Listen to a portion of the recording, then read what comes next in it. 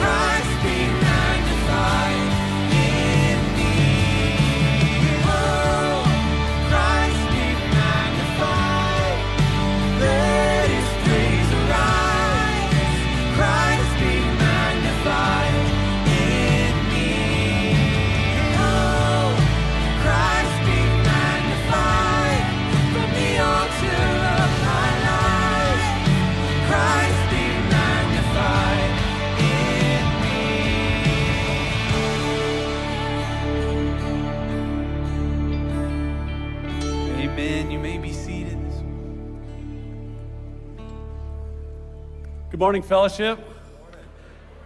Welcome. Can't wait to worship with you this morning. If you are a first-time visitor, an extra special welcome. And please see us at the information booth in the foyer afterwards. We'd love to get to know you, take you out to coffee, and learn how we can best serve you and partner with you in ministry. Fellowship, it's family camp time. May 13th and 14th, New Life Ranch, Flint Valley. It's going to be awesome. There's two options. There's the one-day option or there's the overnight option. If you choose the overnight option, you actually get your own personal cabin. How cool is that? Also, first time our family went to family camp, Cooper was 6, Campbell was a baby. We get there, it's at night, and we're walking down this hill, and I hadn't been to New Life Ranch in a long time, so I didn't know that this was there. They had this miniature Little League field, and there's these giant lights around it, and there's all these kids running around, screaming and playing and having fun. And Cooper looks at me and goes, "Dad, is this heaven?" I said, "No, son, it's Oklahoma." Sorry, old baseball movie joke. So, family camp, please sign up. Beth, what you got going? Well, good morning, ladies. This one's for you. Next week at 10:30, across the hallway in the Family Center, we want to have a conversation about discipleship. So if you have been a part of a discipleship experience, we would love for you to come join, share with us how that impacted you, how you did that. We'd like to talk about it and learn from you. And also, if you're interested in pursuing discipleship and you've got questions, we invite you into that as well. We want to answer those questions the best we can and help steer you on this path towards spiritual growth if you're curious what that looks like. So it's not a sign-up opportunity. We just want to come alongside you and help you pursue that if it's of interest. Just chat about it. That's what we're going to do. We're going to talk. We're good at talking, ladies, right? That's it. Thanks, Next Beth. week. Thanks, Yep. Beth. Fellowship men, you don't need me to remind you about the men's retreat, May 5th and 6th. We don't have to be reminded how awesome the food's going to be or the canoeing or the mountain biking and all that fun stuff. But the most important part of our men's retreat is we're going to give you time to connect with our Savior, Jesus Christ. Plenty of time to focus on Him, get in the Word, listen to Him, worship Him. So that's the whole point of the retreat. That's really the bottom line. So Thomas Oven, great friend of mine for the past over 20 years, love him to death. Him and his wife Katie and their 3 kids are members here at Fellowship. He had a life-changing experience at one of our men's retreats, and he's going to share it with you. So please check out this video.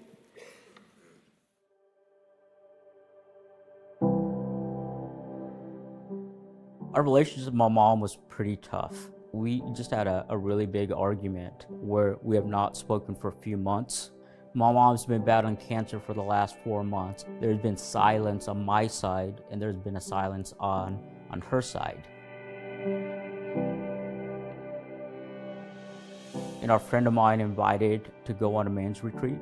With the encouragement of my wife, Katie, I went on this trip. Little did I know that God is going to use that retreat to really change my heart. The theme of that trip, which I did not know at the time, was on forgiveness. So during that time, really God changed my heart in terms of if I wanted to hear from God, then I need to have my heart in a good place. And so I went home from that trip having that surgical approach of my heart and the areas that I really needed to seek forgiveness from, and then how that's going to affect my relationship with my mom. I wrote a letter just expressing just my feelings and asking for forgiveness. And so it took a couple months. My mom reached out and said, "Hey, we need to get this taken care of, and so we need the reconciliation process." So together we were able to reconcile. And then a few months later, she passed away. The Lord had a greater plan for me to go on that men's retreat, and that greater plan was the reconciliation. I think that's probably the most important thing that I would express and take away. I was blessed, I've been fortunate to have a group of guys that come along with this journey and have them pray for me and then check up on me after the retreat. I was grateful of that. Going on this trip with a group of men, it truly fast forwards your connection and your trust with each other, where it would take numerous of weeks of meeting together to create that friendship, create that trust. Your distractions are taken away. Your main focus is like that building that relationship, and then at the same time you're studying the Word of God. It's incredible to see how God cultivated those friendships and how that's been lasting even now, that no matter what happens in my life, I can make a quick phone call or a quick text, and I know they would drop what they're doing just to encourage, just walk along beside this path, whatever the path may look like.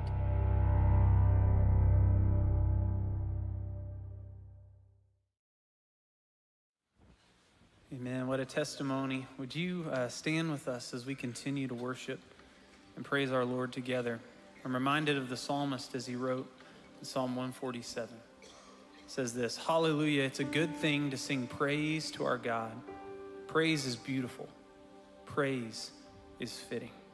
So it's fitting this morning that we gather together to worship him for who he is and what he's done for us.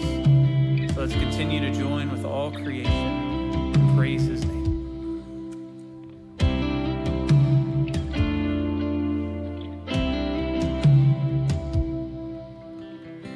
Who else would rocks cry out to worship?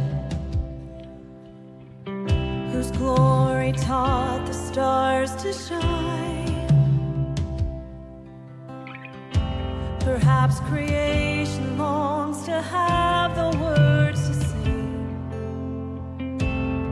but this joy is mine. You see, With 1,000 hallelujahs, we magnify your name. You alone deserve the glory, the honor, and the praise. Lord Jesus, this song is forever yours. 1,000 hallelujahs and 1,000 more. Who else would die for our redemption? Whose resurrection means I'll rise. There isn't time enough to sing of all you've done, but I have eternity to try. With 1,000 hallelujahs, we magnify your name. You alone deserve the glory, the honor, and the praise. Lord Jesus, this song is forever yours. 1,000 hallelujahs, 1,000 more. Oh, praise Jesus. sing praise. Praise to the Lord, to the Lamb, to the King of heaven. Praise, for he rose, now he reigns. We will sing forever. Praise to the Lord, to the Lamb, to the King of heaven. Praise, for he rose.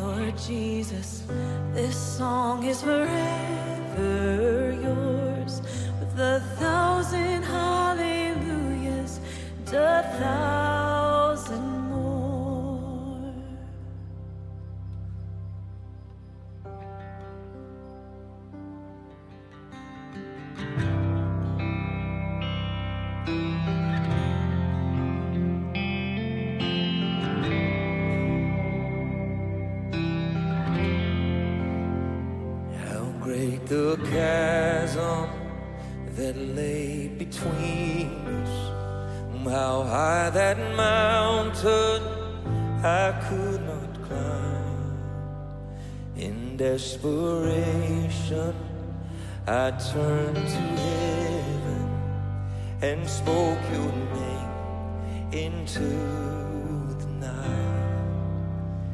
Then through the darkness your loving kindness tore through the shadows of my soul. The work is finished, the end is written. Jesus Christ, my living hope. Who could imagine so great a mercy, and what heart could fathom such boundless grace, that the God of ages stepped down from glory to wear my sin and bear my shame. The cross has spoken, I am forgiven. The King of Kings calls me his own. Beautiful Savior, I'm yours forever.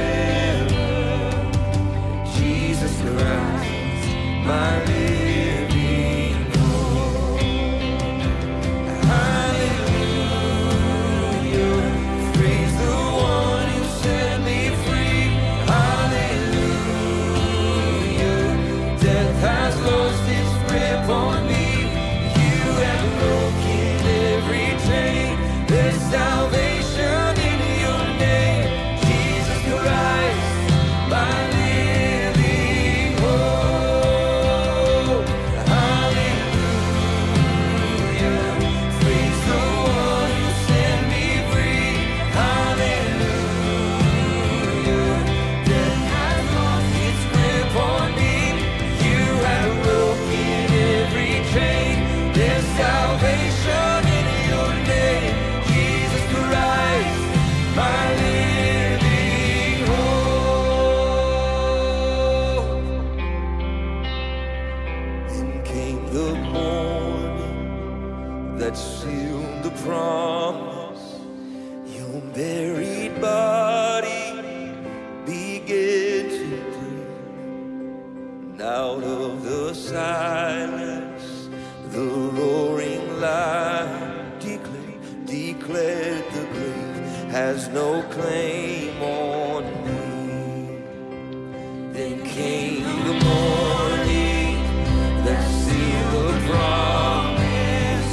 Your buried body began to breathe. Out of the silence, the roaring lion declared the grave has no claim on me. Jesus, yours is the victory.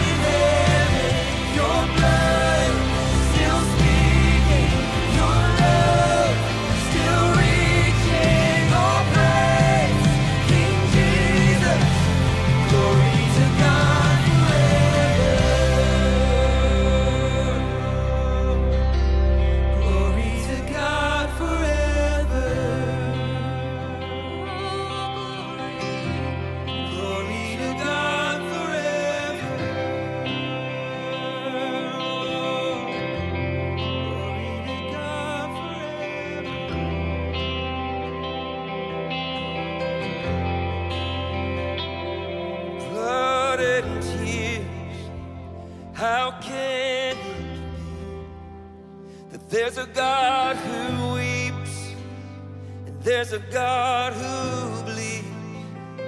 Oh, praise the one who would reach for me. Hallelujah to the Son of suffering. Hallelujah to the Son of suffering. Hallelujah to the Son of suffering. Just take a moment to rest in that truth. That the God who was raised from the grave is the very God that suffered for us, who died in our place. He was acquainted with sorrow and grief, that he took on the punishment that brought us peace, and by his wounds we are healed. Just take a moment in prayer to thank him for that. We thank you, God. Let's continue to sing of the gospel truth together. You may be seated this morning as we enter a time of offering. The plates will be passed. We'll continue to worship through giving and song today.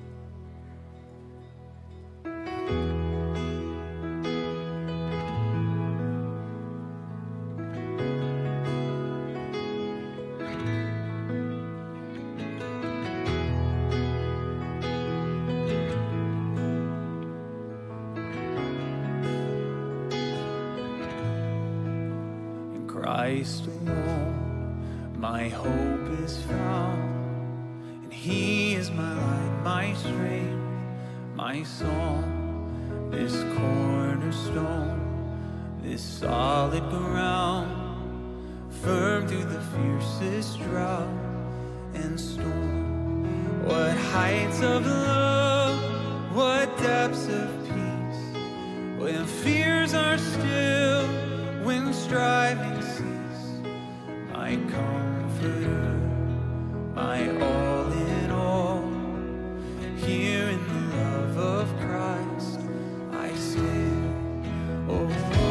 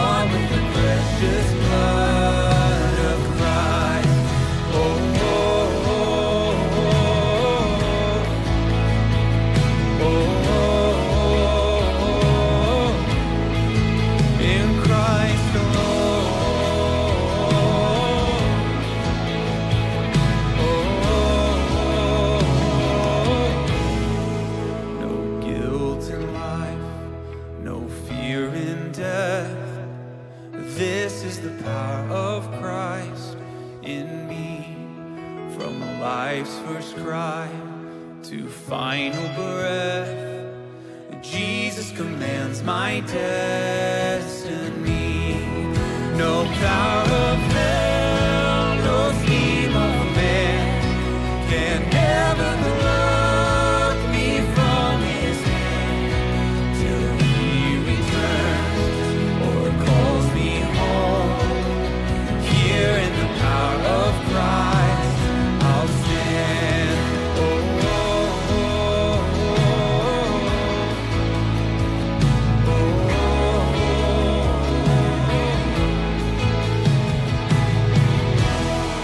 Would you stand with us and let's declare this together?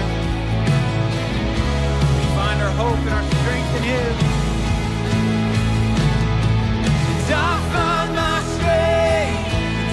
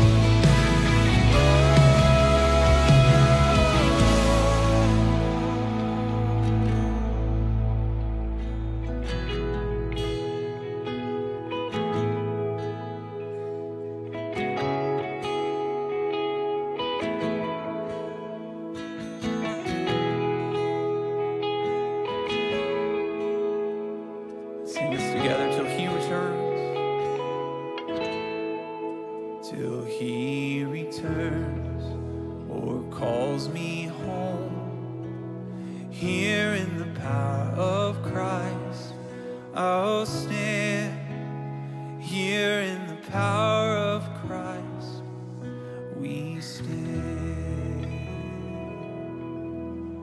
Would you pray with me?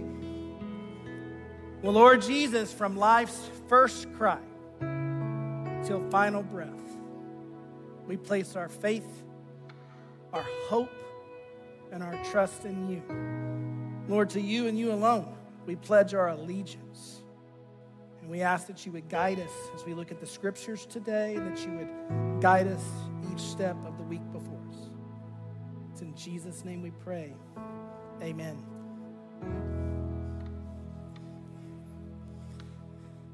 Well, have you ever had one of those moments that was beyond belief? It was an instant in time where you could not believe what your eyes were seeing. In those moments, there's surprise, there's shock, there's doubt, there's amazement.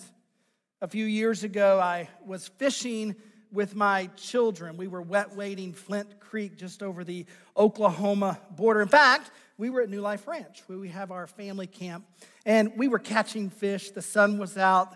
It was warm. It was cool as we got in the water, and we were catching perch and goggle eye and smallmouth bass. It was a blast. And I cast my line out, and as I was bringing it in, I hooked something that felt really big. In fact, it started pulling my drag, and I got really excited. And I thought it was a fish, and it kind of was. And as I started to reel it in, I couldn't wait to see what was going to come to the surface. And when I pulled it up, it was a 24-inch snake and a fish. I know you don't believe me, but I actually caught a twofer. A goggle eye in the mouth of a snake. My kids freaked. It was one of those moments as a dad where I was like, thank you, Lord. And so we unhooked the snake and killed it, and we threw the fish. By the way, it lived, got thrown back. I know you don't believe me, so I've got video. If you are squirmish of snakes, close your eyes now. It was shocking. I literally couldn't believe what had happened. I actually caught the fish, lure in its mouth, and then sometime on the way in, the snake saw lunch, and the snake decided to try and eat the fish. It was just one of those moments that was beyond belief, and still to this day, me and the kids go, hey, you remember that time? Have you ever had one of those moments? You couldn't believe what you were seeing with your eyes. It pushed you beyond what was rational for you, and you were unsure if it was really real. Well, I want you to open your Bibles to Luke chapter 24. And so today in our passage, we're actually going to see one of those moments where it pushed the Bible characters beyond what was reasonable. It was a moment that was too good to be true. We're in week 2 of a 6-week series studying the post-resurrection appearances of Jesus. We're going to look at 6 of those. The series is entitled Risen. See, we not only have an empty tomb, but we also have an alive Jesus. And after his resurrection from the dead, he made many appearances and proved that he had conquered the grave, and the scriptures record many of these events. Let me remind you of the point of the study. When we look at these post-resurrection appearances, they are there to evidence the reality of the resurrection. And they're there to give us insight into the unique nature and attributes of the risen Christ. It's a preview of what God will be like in heaven. And then they communicate the last commands of Jesus to the church and to us. And we're going to see all 3 of those things in today's passage. So we're going to be looking at Luke 24, verses 36 to 49, and I want to read it to you. But before I do, let me remind you of where we're at in the story.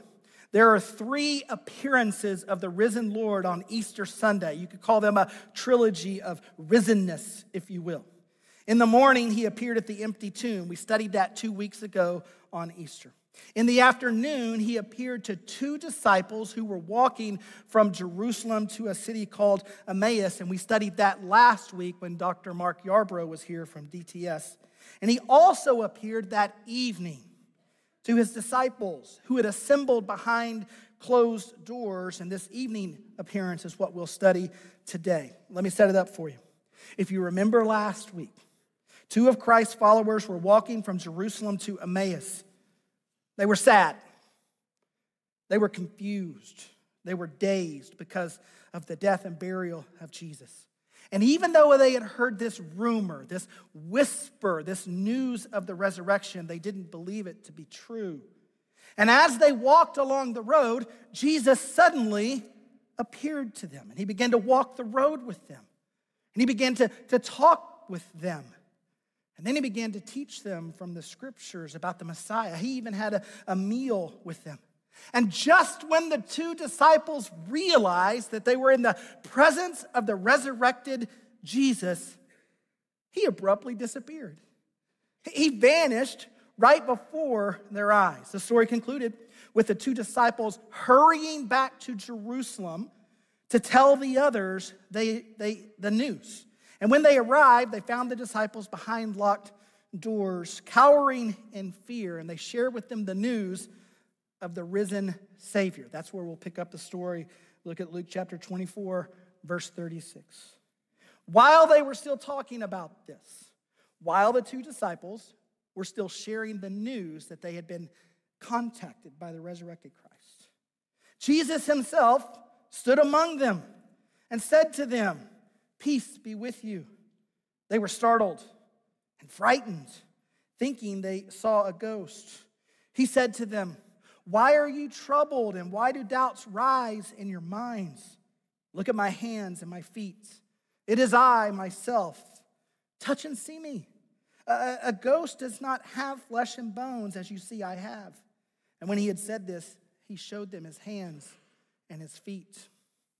And while they still did not believe it, because of joy and amazement, he asked them, "Do you have anything here to eat?" They gave him a piece of broiled fish, and he took it and ate it in their presence. And then he said to them, "This is what I told you while I was still with you. Everything must be fulfilled that was written about me in the law of Moses and the prophets and the Psalms." And then he opened their minds so that they could understand the scriptures, and he told them, "This is what is written. The Messiah will suffer and rise from the dead on the third day, and repentance for the forgiveness of sins will be preached in his name to all nations, beginning at Jerusalem. You are witnesses of these things. I'm going to send you what my Father has promised, but stay in the city until you have been clothed with power from on high." This is the third recorded appearance of the resurrected Christ on that first Easter Sunday. Here's what I want to do. I want to walk you back through the passage. Let's take a closer look. Let's walk through it verse by verse, and I want you to look for these three things in this post-resurrection appearance of Jesus. First, it's a surprising appearance. The disciples are caught off guard. Second, it offers convincing evidence to help them overcome their doubt and unbelief. And then third, it delivers a transforming message, a message for them, and a message to be proclaimed through them. So here's what we're going to see today. This is the bottom line takeaway, that the risen Lord appeared to offer assurance and to issue an assignment. He came to bring credibility to this news that he was alive. He came to remove doubt. He came to prove that he had risen. But he also came to commission his followers, his disciples, to proclaim the good news of eternal life and forgiveness of sin there in Jerusalem and then out to the whole world. Let's pick it up. Look at verses 36 and 37, the surprising appearance. It says, while they were still talking about this, while the two disciples who witnessed resurrected Christ on the road to Emmaus were sharing the news behind closed doors, while they were still talking about this, Jesus himself stood among them and said, "Peace be with you." They were startled and frightened, thinking they saw a ghost. The disciples were getting a debrief from Cleopas and his companion about what had happened on their journey from Jerusalem to Emmaus. And they were telling the story. They were confirming that Jesus suddenly appeared. And they were telling the story of seeing him and walking with him and eating with him. And then boom, Jesus appears in the room and says, "Peace be among you." He suddenly and unexpectedly stood among them. And just like that, they were all in the presence of the risen Christ. The abruptness of his arrival startled them.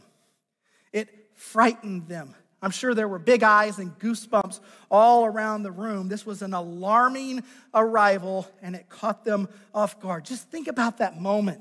While Cleopas and his friend are telling the story about Jesus surprising them, boom, Jesus surprises them. "Peace be among you." Do you think anybody jumped? Have you ever been caught off guard? I love to do that to my wife. Just walk in and go, "Hello." She usually jumps. She usually says, "Stop doing that." And then she gets angry at me. I wonder if anybody said, "Jesus." You think that's where that started? You gotta quit doing that, man. You're freaking me out. Recognizing that they were rattled, look at the words of Christ. "Peace be with you." And if you think about it, at this point in the story, the disciples had anything but peace. They were confused. They were sad. They didn't know what was going on. So into their doubt, into their fright, into their confusion, he brought his presence and his peace. There's actually a parallel passage to this story. I'll put them up side by side. John, in his gospel in chapter 20, tells of the same event, and he gives further detail. It says, "On the evening of that first day of the week, when the disciples were together with the doors locked for fear of the Jewish leaders, Jesus stood among them and said, 'Peace be with you.'"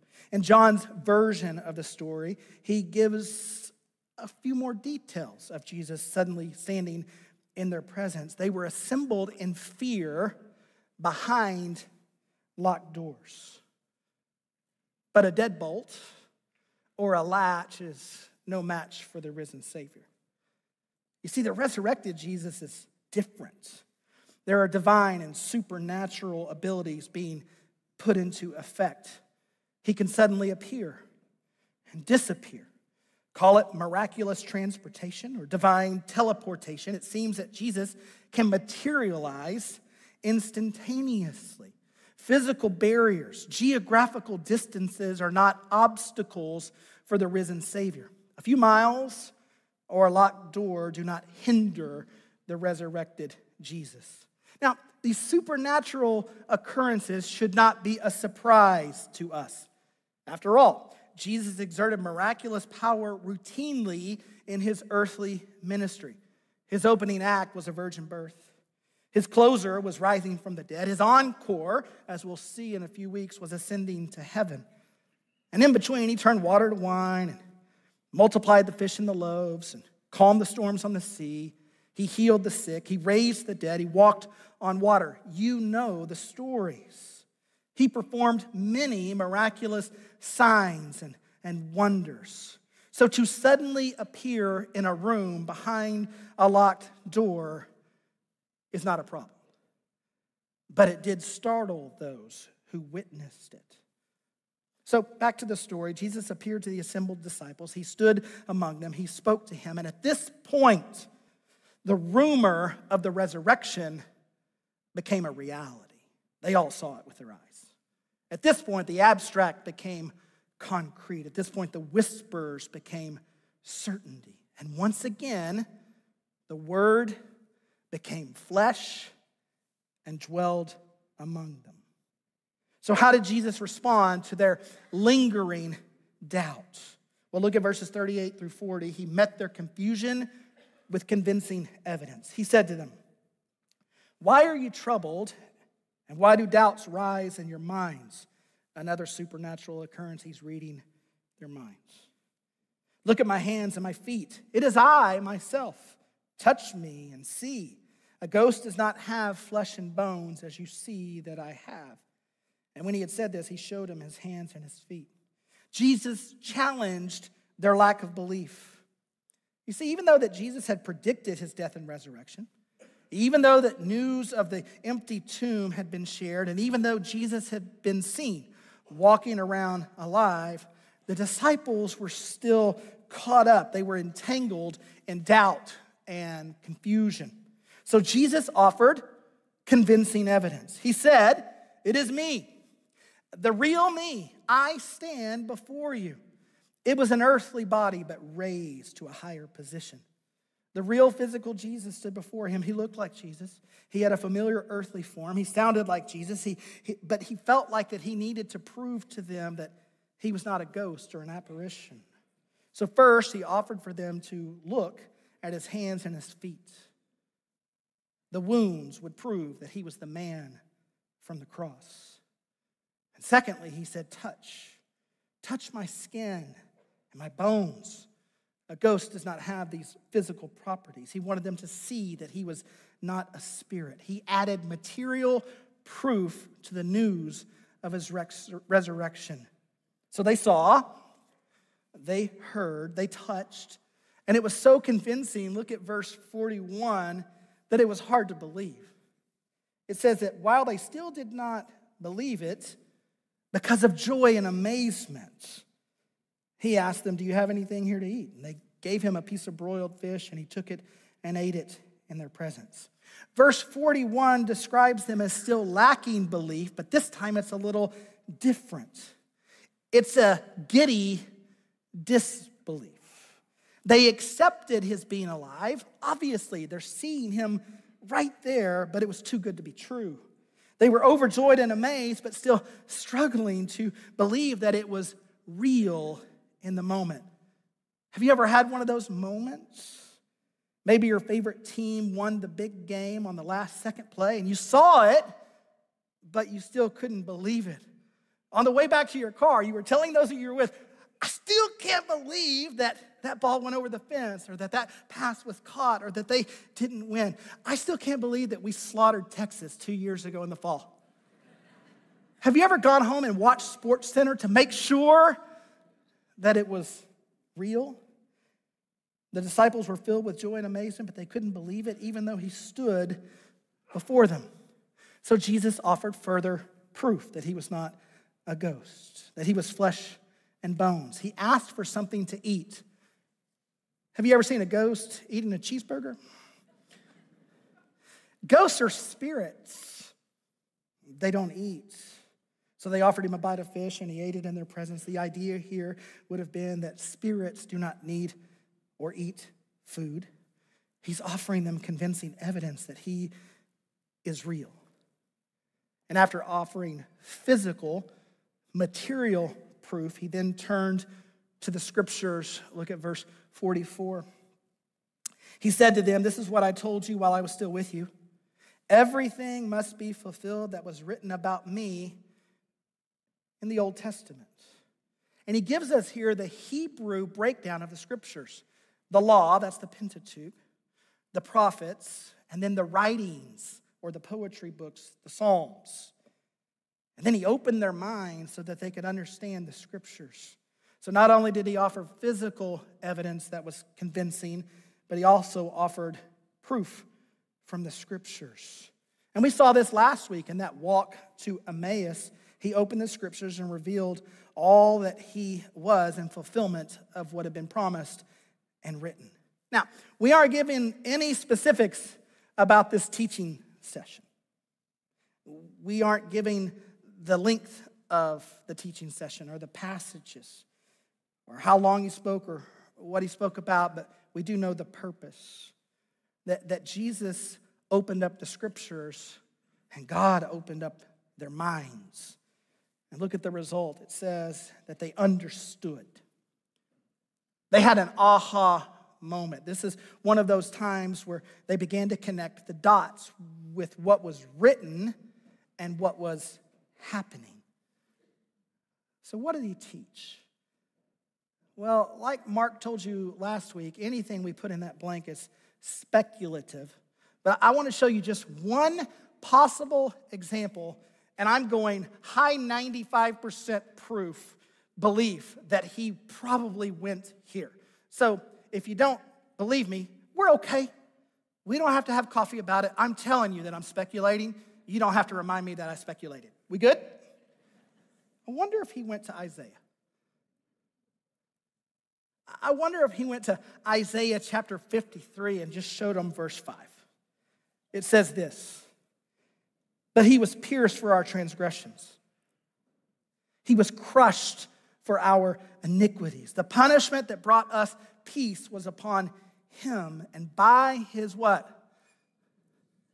By his wounds we are healed." Now you want to talk about fulfillment. You want to talk about a scripture written, a promise made that was fulfilled in Jesus. It has to be this one. Did you know that these words were written by the prophet Isaiah 700 years before the days of Christ?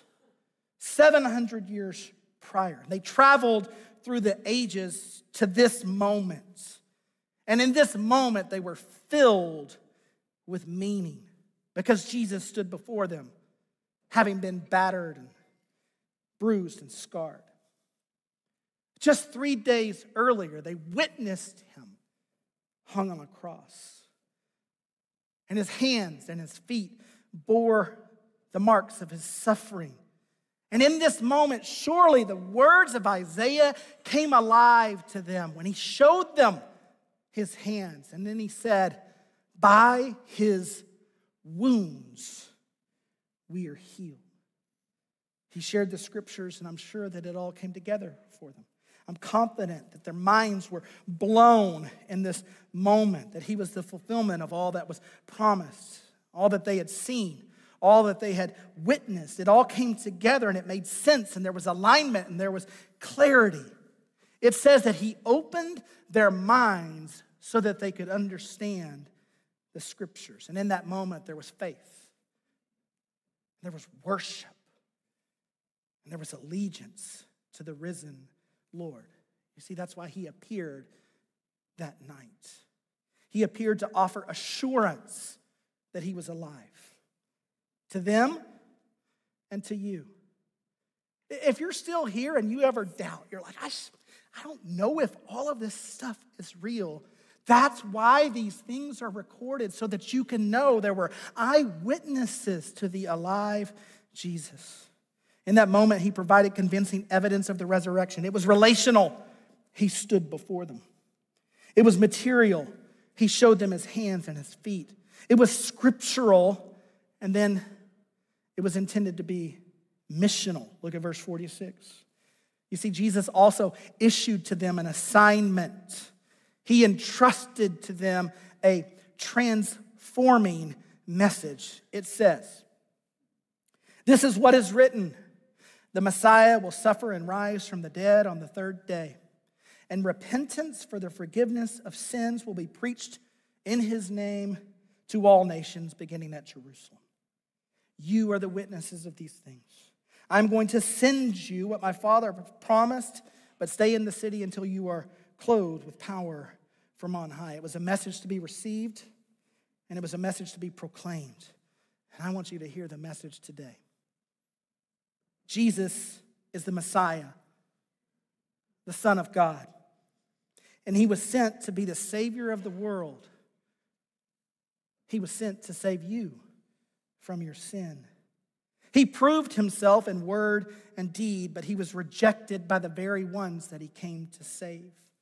He was falsely accused, wrongfully convicted, and suffered a criminal's death on a cross. By his blood, he paid the penalty for our sin. And on the third day, gaining victory over sin and death, he rose from the grave.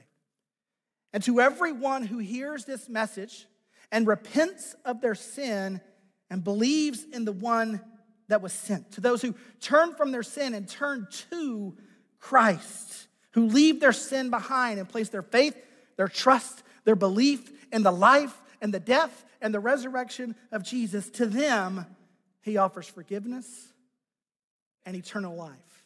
This is the message to be received. So have you received it? I just want to pause right now. And I want you to search your soul. Has the one who rose from the grave, the one who conquered sin and death, become the Savior of your soul? That's why we do all of this. We are here to deliver a message of mercy and rescue to lost sinners like you and me. Have you received it? Well, see, it's to be received, but it's also to be proclaimed to all nations. Look at verse 48. Who is going to proclaim this?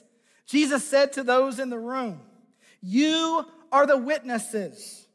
You have seen me, now go tell others about me. You know what? This kind of doesn't make sense. Why would you ask a group of people who are cowering in fear behind locked doors to become preachers and proclaimers of a message that's going to get them all jailed and killed? See, that's where verse 49 comes in. Do you see it? Jesus delivered a promise that you're not being asked to go boldly proclaim this message on your own, but I'm going to send you a helper. You are going to be clothed with power from on high. And who is he talking about here? The Holy Spirit. I'm not going to steal John Barclay's thunder because he's going to preach on this in just a couple of weeks. But the church would be endowed with power from the Holy Spirit to become proclaimers of this news. Hey, remember that Christ appeared to assure our souls, but he also appeared to give an assignment, marching orders, next steps, final commands, a task from heaven. And it wasn't just given to those disciples, it's given to us as well. The privilege and the responsibility to share the message of the risen Christ is now ours. It's ours. Across the street and across the world, we're assigned to proclaim the good news to our neighbors and to the nations. And the good news is that if that intimidates you, you don't have to do it on your own. But the power of the Holy Spirit will work in you and through you. In the John chapter 20 account, Jesus actually shared these words. This is how Easter Sunday closed. He said, as the Father has sent me, I am sending you. Hey, I want to close in a time of prayer. Would you pray for me? Pray with me? And I want to give you just a moment to pray for someone that you know that is far from God today. They don't know the Lord. Maybe it's one of your kids. You raised them in the church, but they've deconstructed their faith. Maybe it's a coworker. They just moved here. You're just getting to know them, but it's pretty obvious that they don't know the Lord. Maybe it's a neighbor in your cul-de-sac or somebody you work out with at the gym or play golf with at the club. Has the Lord brought someone into your life that doesn't know him? And now you bear the responsibility of being the witness to them. Would you lift up their name to heaven right now? Just in the quiet of your heart, pray for their soul to be saved.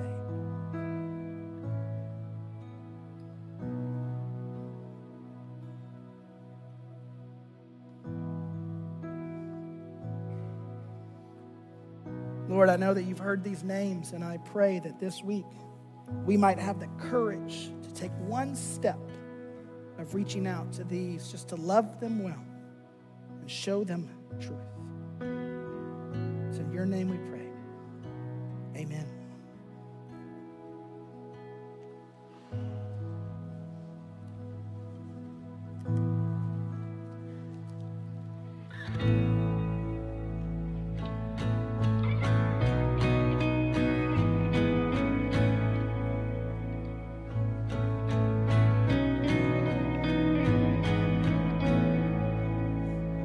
God of justice, Savior to all, came to rescue the weak and to serve and not be served.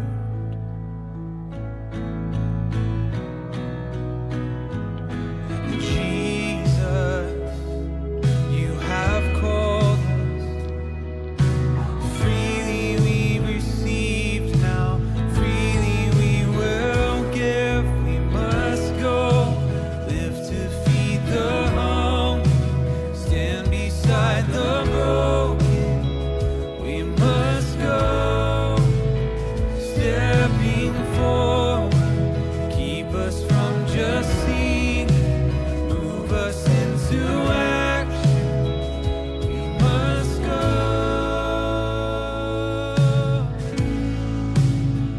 to act justly every day, loving mercy in every way,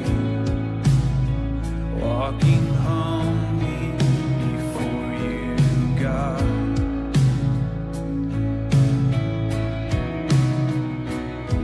You have shown us what you require. Freely we receive, now freely we will give. We must go, live to feed the hungry, stand beside the broken. We must go, stepping forward, keep us from just seeing, move us into action. We must go. Would you stand? We sing. Fill us up and send us out. Fill us up and send us out. Fill us up, send us out, Lord. We pray. Fill us up and send us out. Fill us up and send us out. Fill us up and send us out, Lord. Fill us up and send us out. Fill us up and send us out. Fill us up and send us out, Lord. Fill us up and send us out. Fill us up and send us out. Fill us up and send us out,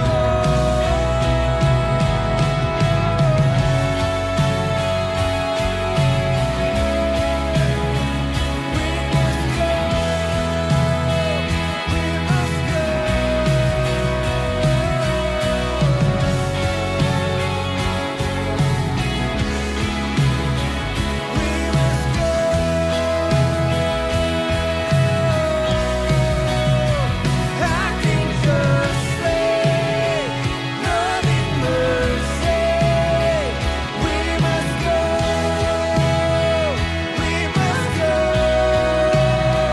to the broken and the hurting. We must go, we must go,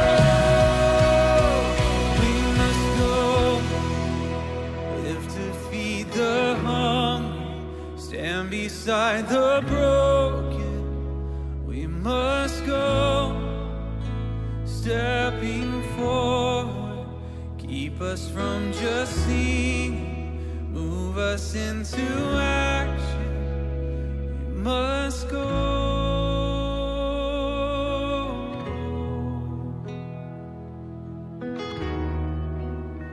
Oh, we must go. So fill us up, send us out.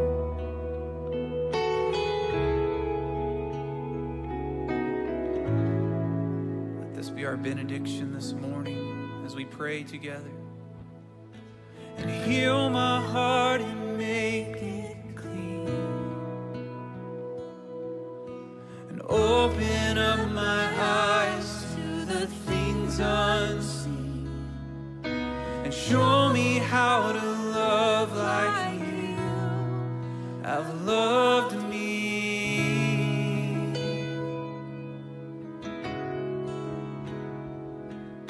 And break my heart for what breaks your